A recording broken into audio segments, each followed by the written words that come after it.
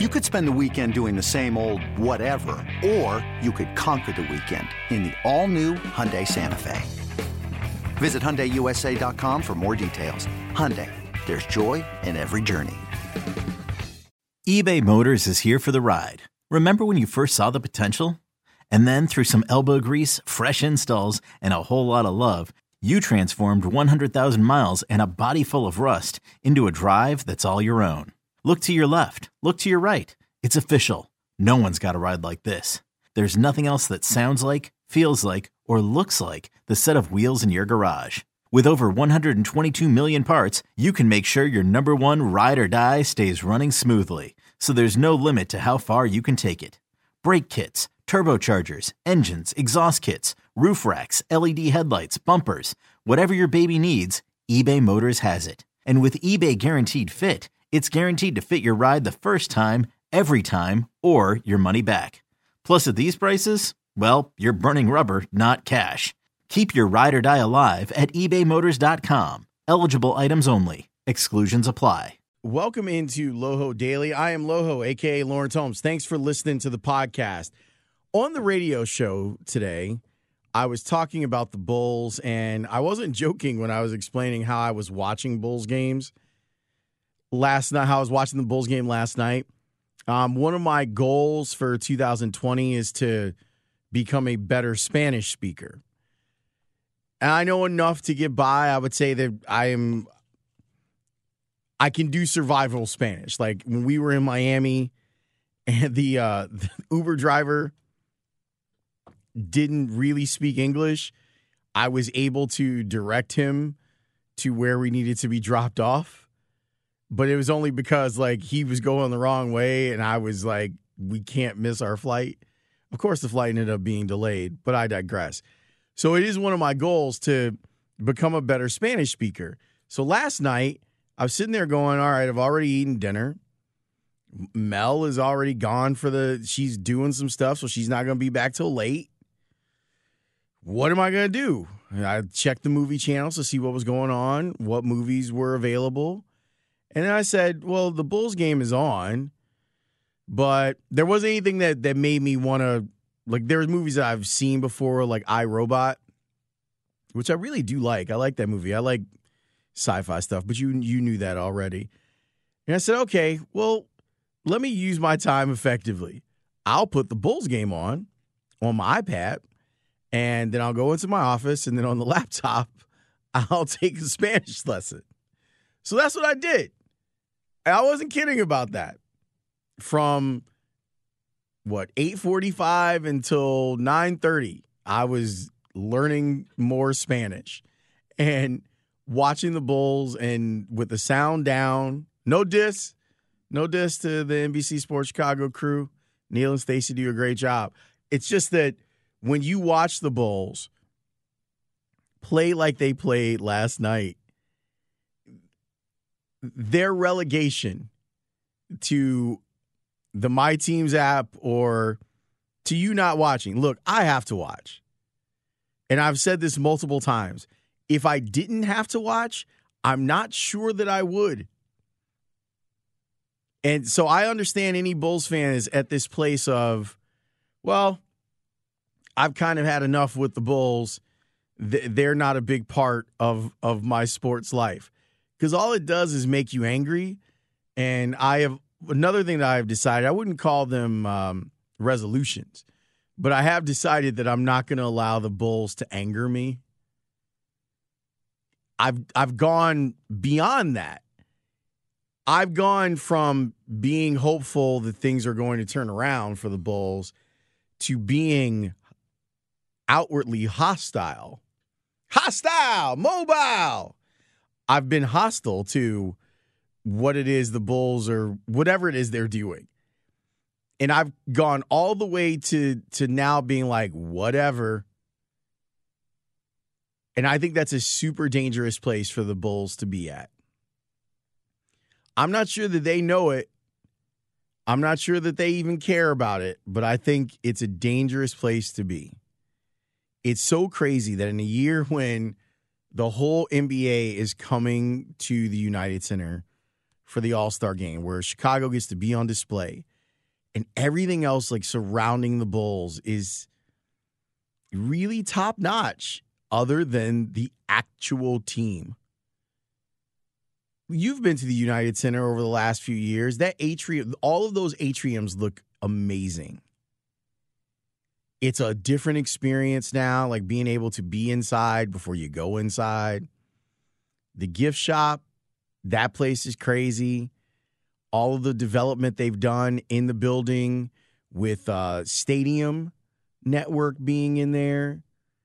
The experience of going to a game. I was at a game, was that the 30th when they played Milwaukee? Now, granted, I was in a suite with some pretty fabulous people.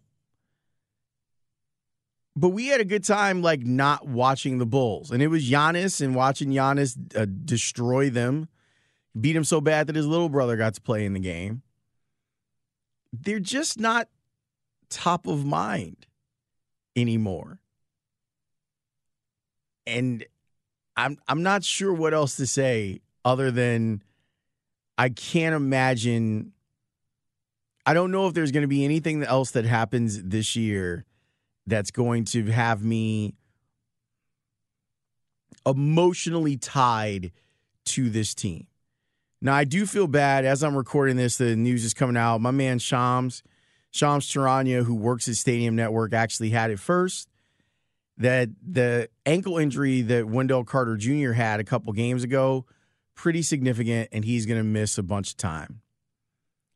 And there it is. It's no fault of Wendell's that he's now going to miss significant time in his first 2 years in the NBA. It just seems to be that's the way things go for the Bulls as a franchise. And I don't know what those of us who consider ourselves Bulls fans are even supposed to do. Like, you're watching Jim Boylan do whatever it is he's doing and be at a real schematic disadvantage night in and night out against other coaches. I'm watching Zach LaVine and I go, is Zach LaVine good? I mean, I know we could do a whole week, right? Is Zach LaVine good, or do points just need to be scored by someone on a bad team and he just happens to be the best player on a bad team that's now getting as many shots as he wants to take? Maybe I'll pose that question to Rick Camp for tomorrow's show and we can talk about it. But like, watching these games it's not even like, I wouldn't even call it frustrating anymore. Here's what I liken it to. Okay. And I mean, this is no disrespect to the woman that I married. There was a portion of time in our lead up to getting married that we were frantic. Like, we need to make sure this got done, and we need to make sure this got done, and who's paying for this, and how much does this cost, and do we really need to do it there, and this person wants to be invited, and do we have enough room? Do we have enough food? Is this going to go off the way we thought? We drove ourselves insane trying to make it work, trying to make everyone happy, all that good stuff. About 3 days before the wedding, I remember it like it was yesterday, even though it was 5 years ago. I remember just being like, I don't care. I remember being like, I don't give a f. My DJ, that's my DJ. Go DJ, that's my DJ. Jay Illa, who's the Bears DJ, he's awesome, by the way. If you're not checking out his stuff on SoundCloud and Mixcloud, and you really need to, and if you've ever been to a Bears game, like before the game, you know he puts it down. I remember him calling me the Thursday before the wedding and being like, yo, I can't find a table that I need for the reception. And I was like, okay. And I just sat there on the phone. And he was like, you know what? I'm going to figure it out. That's where I'm at with the Bulls. I'm at, okay, whatever it is that you guys are going to do, you go on ahead and do it. It's not really worth the investment. Is it? Like, do you feel like it's worth the investment for you? Judging by the attendance at the United Center, the answer to that question is no. There's other things one can do in the winter in Chicago, and I know that we've had a much milder winter here than usual. But even on a night where I was looking for something to do, the Bulls were still just in addition to something that was more productive. Me doing 45 minutes of Spanish.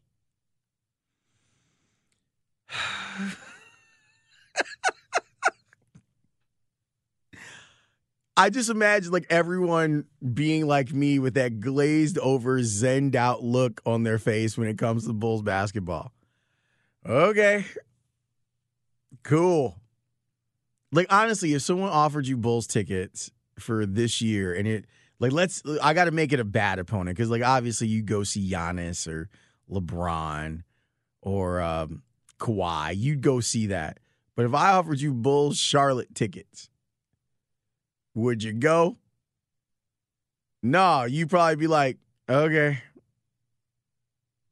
And then just wait for the person to be like, you don't really want to go, do you? And then you go, nope, sure don't.